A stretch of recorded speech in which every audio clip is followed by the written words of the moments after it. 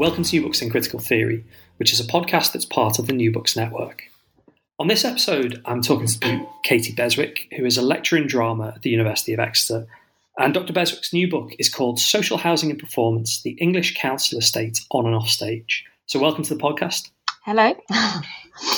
This is an incredibly timely book. It speaks really directly to lots and lots of discussions that are going on in arts and cultural industries about social inequalities. And it's always strange with an academic book because they take sort of so long to write that they end up being, kind of really well timed. And it'd be great to start off, I guess, with a kind of like little history of the project and where the project relates to your work more generally and your sort of interest in these questions of space and inequality. Yeah. Well, the project starts off really in my early childhood. So I was born on a council estate. Well, not on one. I was born in a hospital and moved to a council estate when I was a baby. And we only lived there for a couple of years before my parents moved off and bought a house. And when I grew up, sort of most other people that I knew lived on estates, pretty much all my friends. I think I only had one friend at secondary school who didn't live on an estate. A lot of my family lived on council estates. So I was always really aware of estate spaces and always really aware of the fact, that we didn't live on one anymore. And that being kind of a thing that I knew about myself and it made me quite different, I suppose, from the environment that was around me. And then, as I got older and went to university and things and started thinking about class, because, when you grow up in a sort of working class area and most of the people around you are more or less working class, you don't really think about class inequality. And then when I got to university, I went to the University of Exeter where I now teach. I started to really think about, my background, notice the sort of differences in the way that I thought about things, my behaviour, my experience to my peers. And I remember one tutor made a comment to me after I did I did drama and I performed, and he made a comment to me about, I'd done Ibsen, I think, and I'd played like a 70-year-old rich woman. And and in my critique, he was like, well, that's difficult for you to play because you're just council estate and you'll never really be anything else. And it really sort of shocked me because, I never really thought of myself in that way. And obviously I didn't live on a council estate for most of my childhood. So I guess that was the point at which I was like, oh, so, this is a thing. And that comment really stayed with me, and I went to drama school and I trained to be a performer. And again, like the kind of roles that I was asked to do were always these really sort of like underclass kind of roles. And I just started thinking about, how are these representations speaking to, the people that I grew up with and the life that I, come from.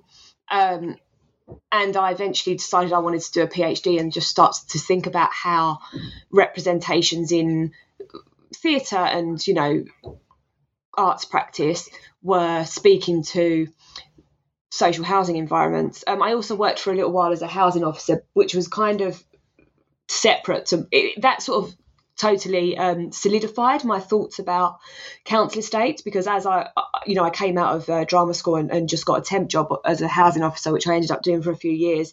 And that, that just really started, again, just brought all of those questions about how are the representations of these environments speaking to the actual environments to the kind of forefront of my mind. And that was the point I applied and did a PhD looking at that stuff. And so the PhD isn't the book. So the book's quite different to the PhD, but that's the sort of the trajectory that I've been on for the last kind of 10 years working on the PhD and the book, if that answers the question. I mean, that's a great setup, and it gives a real sense of your personal commitment to this issue, as well as actually the kind of broader context. You hinted at some of the negativity around this term, the council estate. It'd be good if you could kind of pin it down. I mean, obviously English listeners will, be kind of intimately familiar with the term, and bring a lot of the prejudices that you're seeking to challenge and kind of uncover in the book to that term. But it'd be good to hear a bit about what the term means. The kind of like the specific context of the term in England or Britain, and then why it's got this negativity. Why a tutor could kind of brand you as counsel estate in terms of your drama experience. Yeah. So in my book, and I'll get to this in a bit more detail in a second, I use the term counsel estate in quite a specific way, but I think I'll save that for later.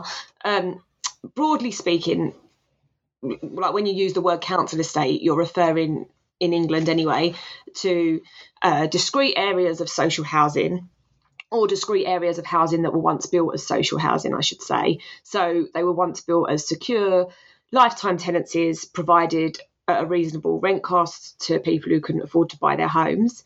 That's quite a brief, ultimately reductive description, but it gives some idea of sort of what the term means for people who aren't familiar with it.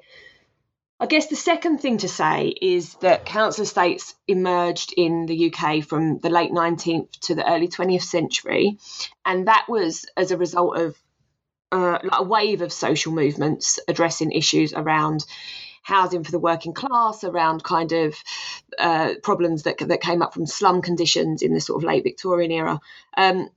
So, for example, a lot of early estates were built to home families moved out of slum conditions, or to, even if they weren't home in those families, to replace slums that were demolished. And then you have the Homes for Heroes after World War One, that's providing kind of safe, secure housing for a working class that's sort of been decimated through total war. And then post Second World War, you've got the growth of the welfare state, and then the rebuilding of cities after bombing, and that's another big wave of council estate building. And I guess I go through those waves because what I want to sort of point up is that council estates weren't marginal at their inception and height. So by the end of the 1970s, you've got about 42% of the population living in social housing. Now, I know that's a contested statistic, but really my point is it wasn't a marginal tenancy. But then in 1980, you had the introduction of the right to buy policy, which was one of Margaret Thatcher's flagship policies, where huge discounts are given to council tenants who want to buy their own homes. So for people who've never been able to afford a home, suddenly they can. My nan, for example, bought a 4-bedroom house with a huge back and front garden, and that was for about £8,000 in the 1980s. Now, even then, you couldn't get a house for that much money. So this is the point where we start to see a massive shift in how the population see council housing. It starts to become a less desirable tenancy. Communities start fracturing because you have areas that were once totally social housing, like a lot of the new towns, for example, that then become stratified in terms of there's some owners, those owners sell the houses or rent those properties out. So there's private renters, and then there's the council tenants as well. And council tenancies start to become less desirable. You also obviously have a reduction in council housing. And then you fast forward to now, and I think we've got about 8% of the population in social housing. And now it's almost impossible to be homed in social housing unless you're very poor or vulnerable, which is not to sort of make any judgment on people who live in social housing. It's just to say, what we've really done is gone back to this reliance on exploitative private renting, and meanwhile, house prices are rising to astronomical levels. And then there's other factors, obviously, in the housing crisis, but the whole trajectory of council housing, I think, tells the story of the housing crisis in the UK, and it shows the sort of historical points at which sort of society has been more or less interested in investing in our country so it works for everyone, and the points where we've been interested in sort of making profit for a few people.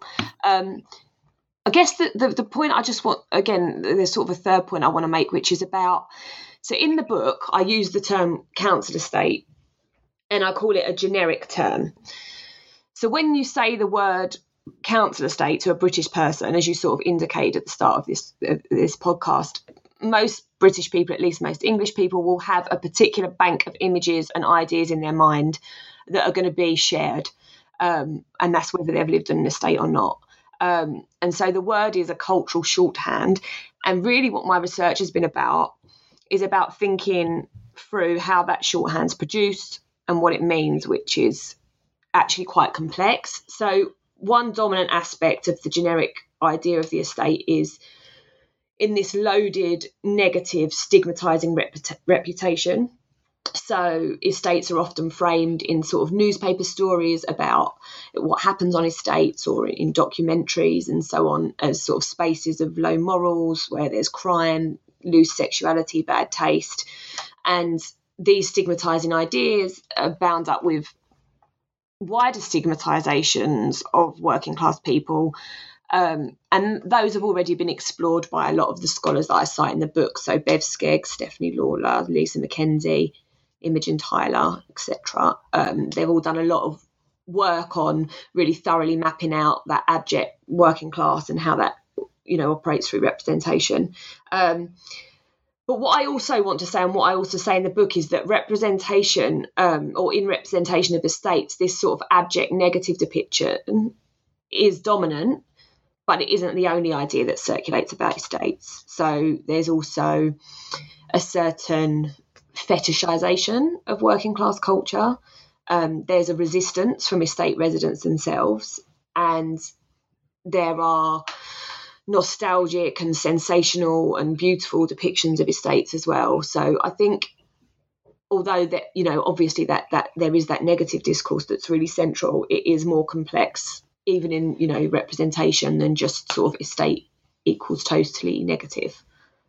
I mean, the struggle over representation is the core of the front end of the book, both in terms of the kind of class politics of theatre, but also struggles over what is real and what is represented. And I guess, we've set out, some of the kind of political, social context for the council estates, and you've gestured to some of the empirical and theoretical work. But one really kind of obvious way to crystallise this is to take a couple of examples. And I guess we might do, maybe one really obvious one where the politics of class and race intersect with representations of the estate. And that's the case of Mark Duggan, which is really important to the first chapter of the book. And telling that story, I think, would be a really straightforward illustration of all the things you've been talking about so far.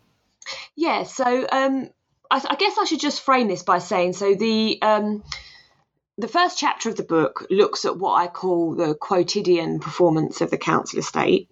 So one of the things I'm concerned with is thinking about how the performance and the everyday exist on a spectrum, and the ways that actual people are depicted and the ways that actual people behave are kind of this reciprocal kind of dynamic, operate in this sort of reciprocal dynamic exchange, if that makes any sense. So I look at three examples. I look at Karen Matthews, who's a woman from Dewsbury Estate in the north of England, who was convicted for kidnapping her own daughter. I look at the pop star celebrity Cheryl Cole, whose council estate background is quite often referenced in interviews about her life. And then I look at Mark Duggan. So Mark Duggan was the young mixed-race man killed by police in 2011, and his death sparked the 2011 riots.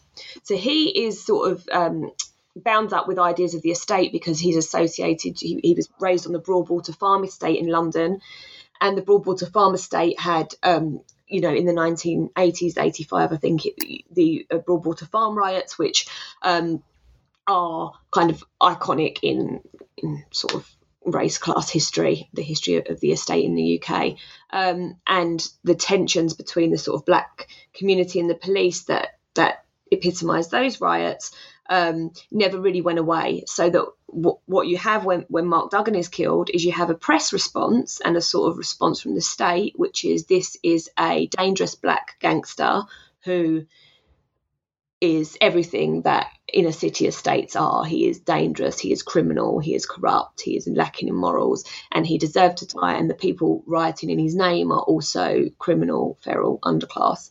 And you have this as a really sort of strong initial response from politicians and the press.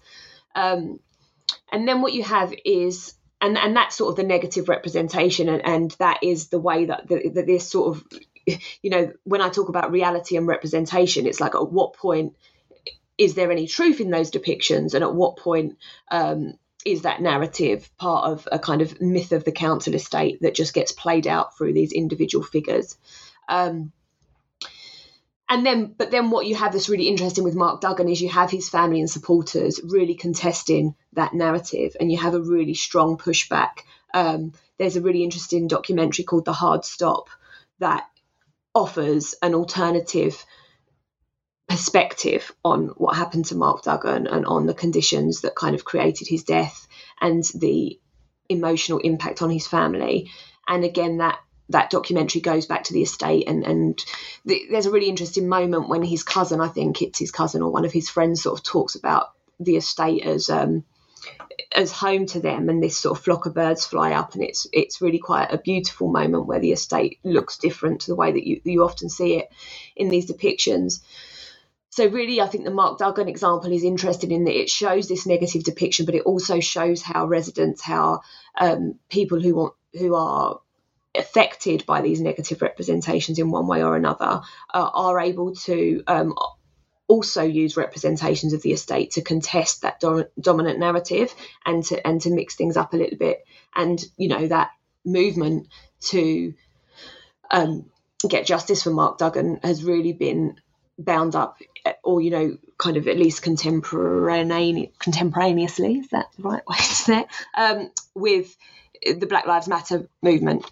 And so there's kind of a global element to all of this kind of race and class politics as well that I think plays out really interestingly in the story of Mark Duggan.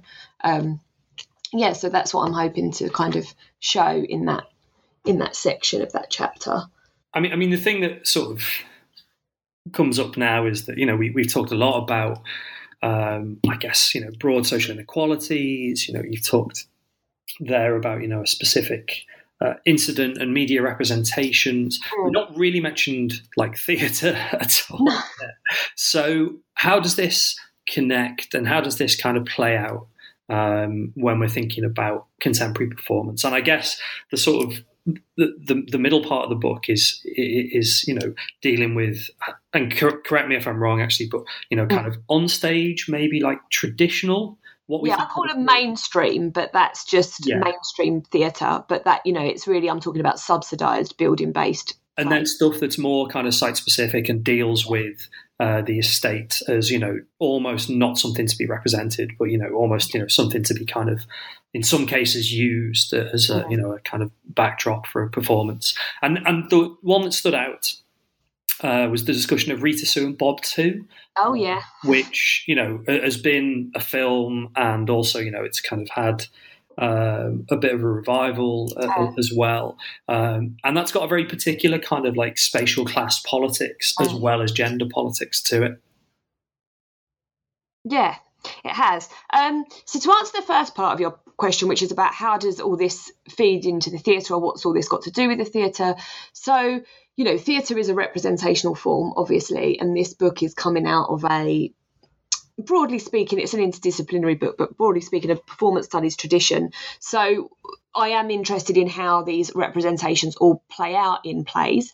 And, I do a little bit of mapping of that in the Mark Duggan section, where I talk a little bit about a few plays that kind of were produced around that time or leading up to that time. And you can sort of see how the media discourse is coming out in the plays, and then how the plays are sort of in some ways sort of authenticating that media discourse, or occasionally challenging it or making it a bit more complicated, but often not doing so. And then in the chapter on what I call mainstream plays, what that's really about, as your work has evidenced, there's a big problem in subsidised theatre in arts, as a profession with class participation. So there are barriers to access for creative workers from working class backgrounds, and subsidised or mainstream theatre spaces aren't catering or aren't perceived to cater to working class audiences. So theatre is perceived, and to some extent is, a culturally elite space, and a huge demographic of the population are excluded from participating in that. And until, sort of, as you said, this book sort of comes at a time when suddenly no one's been speaking about this, and now everybody seems to acknowledge that this is an issue, and that's great. And so class has been more or less visible, and particularly less visible in policy initiatives that seek to address even issues of class inequality, really. So I have this whole section in the book where I talk about the Arts Council's Taking Part survey and how that does a really weird job of sort of talking about class without ever actually using the word class. And while all this is going on, all of this sort of, we don't want to acknowledge that class exists, or we don't want to really talk about the problem in a sort of, in anything other than a euphemism or kind of in hidden terms, you have that going on in policy, and that's both sort of funding policy and in theatre policy, theatre's own policies. But meanwhile, you do have working class people frequently depicted on stage, particularly in social realist representations. And in these representations, the estate often appears as sort of a signifier, or as another moral euphemism that flags up, these characters are working class. So you'll either get the play being set on an estate, or you'll get a working class character talking about being from an estate, or the estate will be referenced in one way or another. But because of these barriers to participation at the levels of sort of creation and consumption, these mainstream depictions often feel a bit like poverty porn. So what I do in chapter 2 is I take specific productions of plays. So I'm not thinking, so I look at Rita Sue and Bob too, but I'm not really thinking about that as a play text on its own. So I'm not really commenting on Andrea Dunbar's writing, and I think that's quite an important distinction to make. What I'm doing is I'm looking at the 2000 production, which actually then toured in 2001 too, but was conceived in 2000. And that was performed in tandem with a verbatim play called A State Affair, first performed at the Soho Theatre and then toured.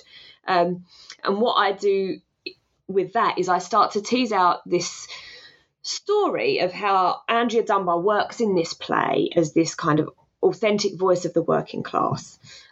She's presented as the writer, as this authentic voice. So on the one hand, you have that sort of absolute authenticity of the writer. But then on the other hand, what you have is a really unequal class and power dynamics operating in the theatre institutions where the plays are created and performed, and also through those institutions, such as sort of critics, where the plays are received. And they crystallise into this really sort of ambivalent depiction of council estates and working class people.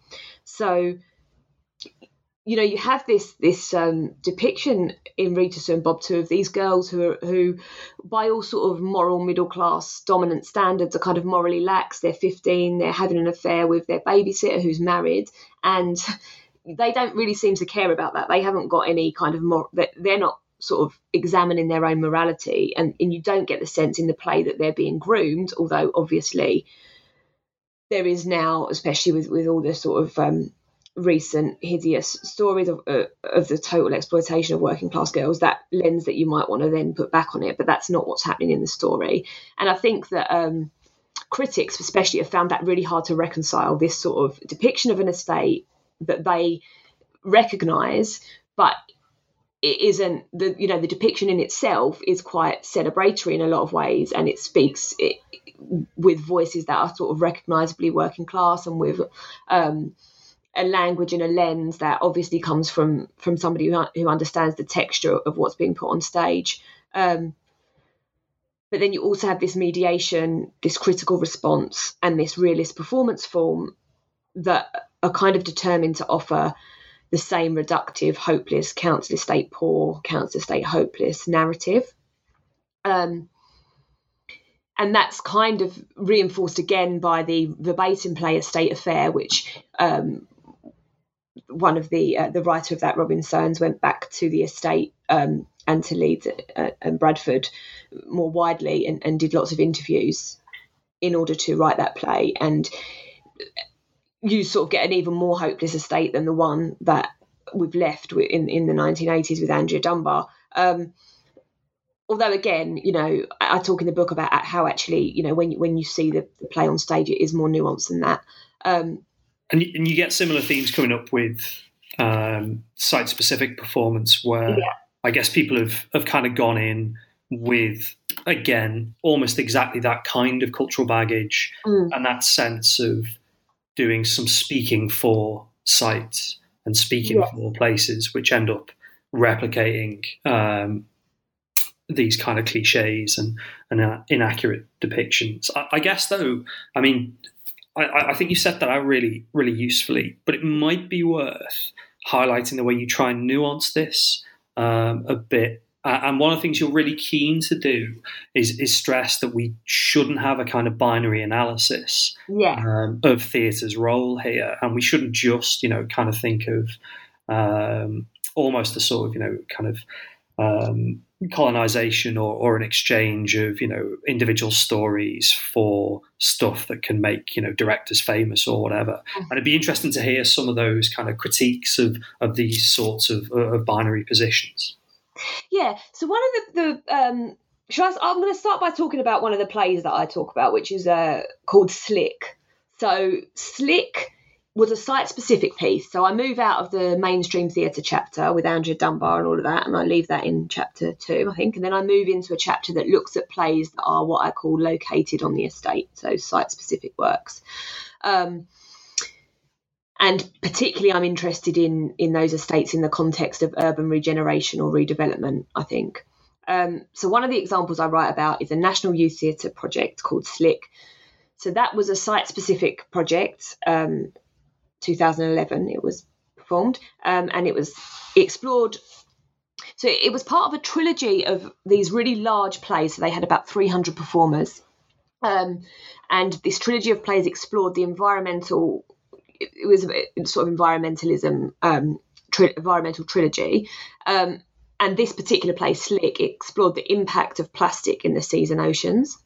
So in that play was performed on the Park Hill estate in Sheffield. And the estate in the sort of world of the play was this ship, the estate's blocks, that were a ship on which the audience would get on. And we walked through the estate onto this island called Utopia. So in the performance, the audience become part of the action. And we see how, as we travel through this ship, we meet these stowaways who tell us how this sort of seemingly utopian project where gap year students are travelling out to this island to participate in the environmental cleanup of plastics from the ocean is actually really corrupt and exploitative. And we start to see that there's stowaways on ships trying to escape from the island that's really exploiting them for profit. And the play was really interesting in the sense that, so the Park Hill was undergoing a regeneration, which was quite controversial, by a company called Urban Splash. That regeneration is still ongoing.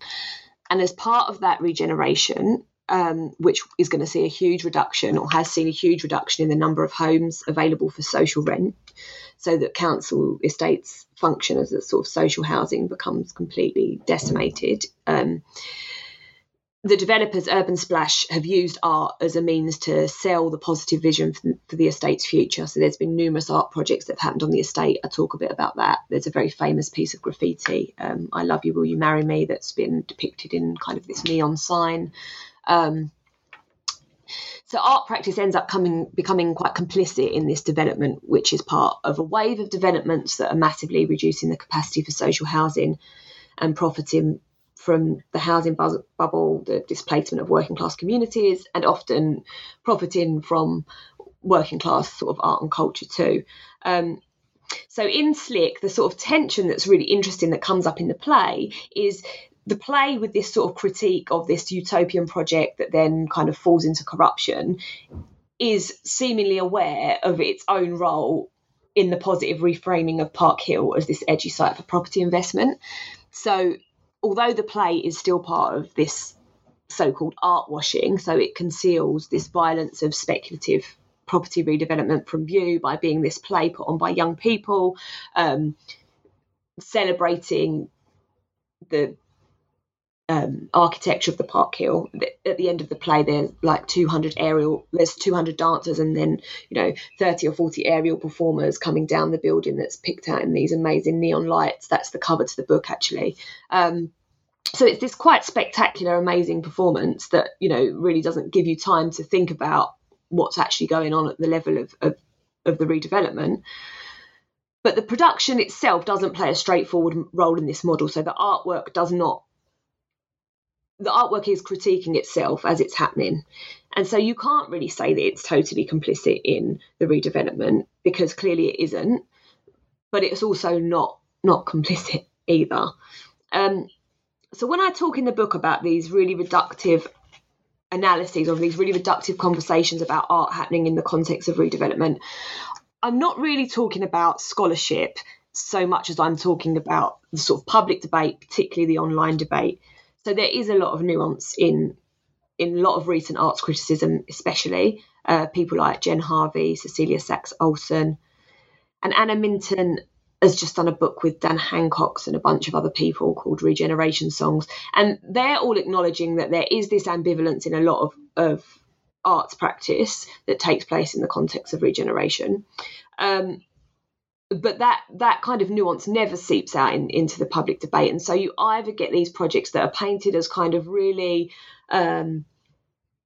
amazing kind of beacons for community engagement and they're works of social good, or you get these conversations where the artist is absolutely an art washer, they're complicit in gentrification, it's their fault that gentrification's happening. And what I think is that even where a work is really, really flawed and we hated it, or where it was really compromised politically, or alternatively where we thought it was amazing, we have to try and think about the contexts through which it's working and the different layers it's working on.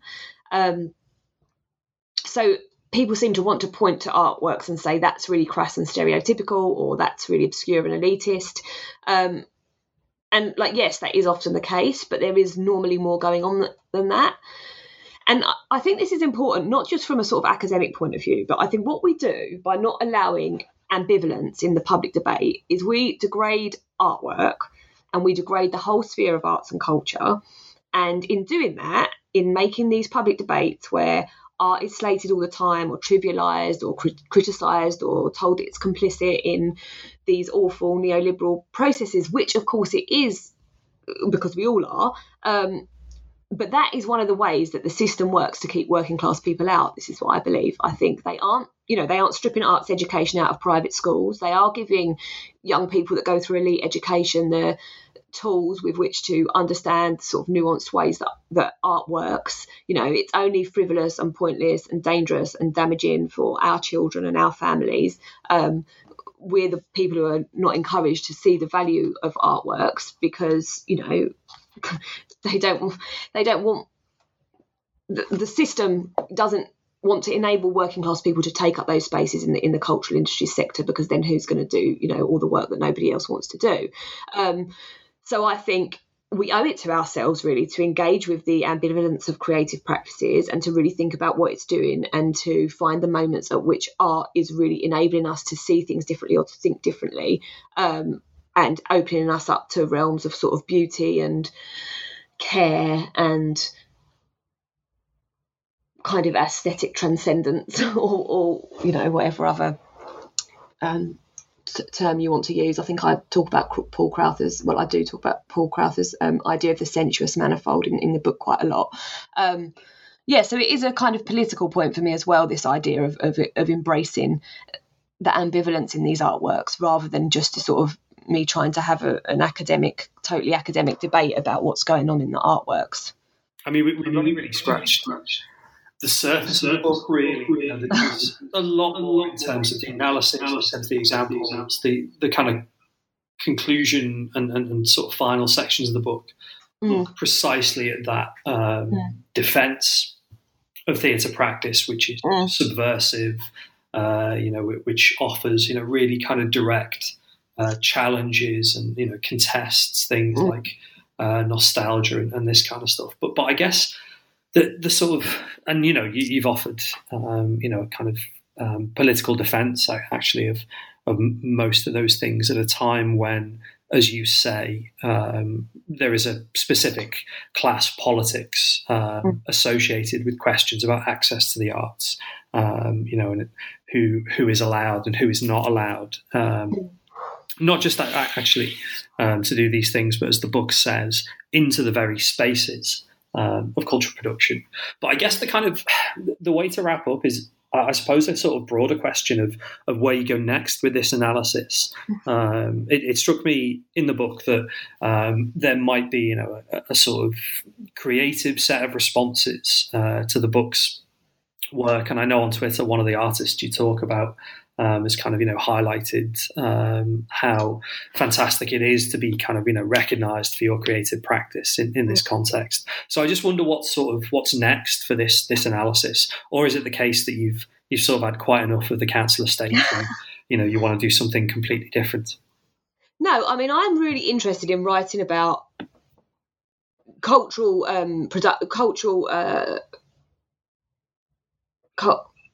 what am I trying to say? I'm really interested in writing about plays, theatre, culture that is overlooked by the sort of elite cultural sphere, and in writing about working class artists, particularly, who don't get a lot of scholarship written about them. So Conrad Murray, who I'm a big fan of his work, and I write about his work in the book, and he's been really nice online actually about the book. I'm really pleased to have his work included, and I'm hoping he's not going to mind me say this, but I'm hoping to shadow the rehearsal process of his next show and write something about that. What I'll write and what form it will take, I've got no idea yet.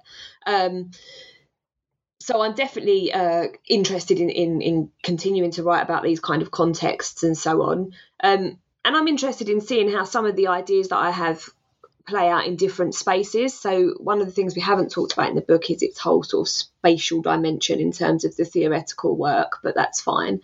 But I'm interested in, for example, my new sort of big project, my next book project is about the street. As I don't think the street isn't a generic space in the same way that council estate is a generic space, but the street as a stage for performance and the street as a sort of idea that circulates in culture in one way or another is very interesting to me. We also haven't really talked, there's a whole thread about hip hop in the book, which is really important to me and interesting to me, and about the sort of power of hip hop as this cultural form that has, of course, been completely co-opted by neoliberalism, but that still somehow manages to speak to people and come out and be useful to offering a voice for people who come out of marginalised, I hate that term, but marginalised communities, conditions on the margins. And for people, Bell Hooks talks about clinging to the margin as like a strategy of resistance. And I talk in the book a little bit about how hip hop is a form that enables that clinging to the margin. So I'm interested in thinking about the street as a physical space, as an idea. About hip hop particularly, I've been doing the last sort of 4 or 5 years, I've been following a dance form in New York called Light Feet that happens on subway trains. And I've been working with some of the dancers that invented that form and perform it, and thinking about a lot of these questions about cultural representation, resistance, co-option of artworks into the sort of sphere of capitalism through Light Feet. So that's sort of what I'm hoping, that's where I'm hoping to take, this sort of discussion for my next work. But yeah, I'm working on a lot of stuff. So at the moment, like different chapters, and this next book, in fact, next 2 books, I'm also interested in taking. There's a whole strand of the second chapter that's about promiscuous working class women. I don't know if that sort of came out for you, but I'm really interested in thinking about this figure of the slag. And we used to, that's what my school was called Plumpston Manor, and we used to be called Slaggy Manor, and because it was a girls' school where a lot of girls got pregnant very before we left school, and so it had this whole reputation. And I'm interested in thinking again about how these this figure sort of plays out on stage and particularly through realist representations. So yeah, I've got a lot of ideas that I'm working with.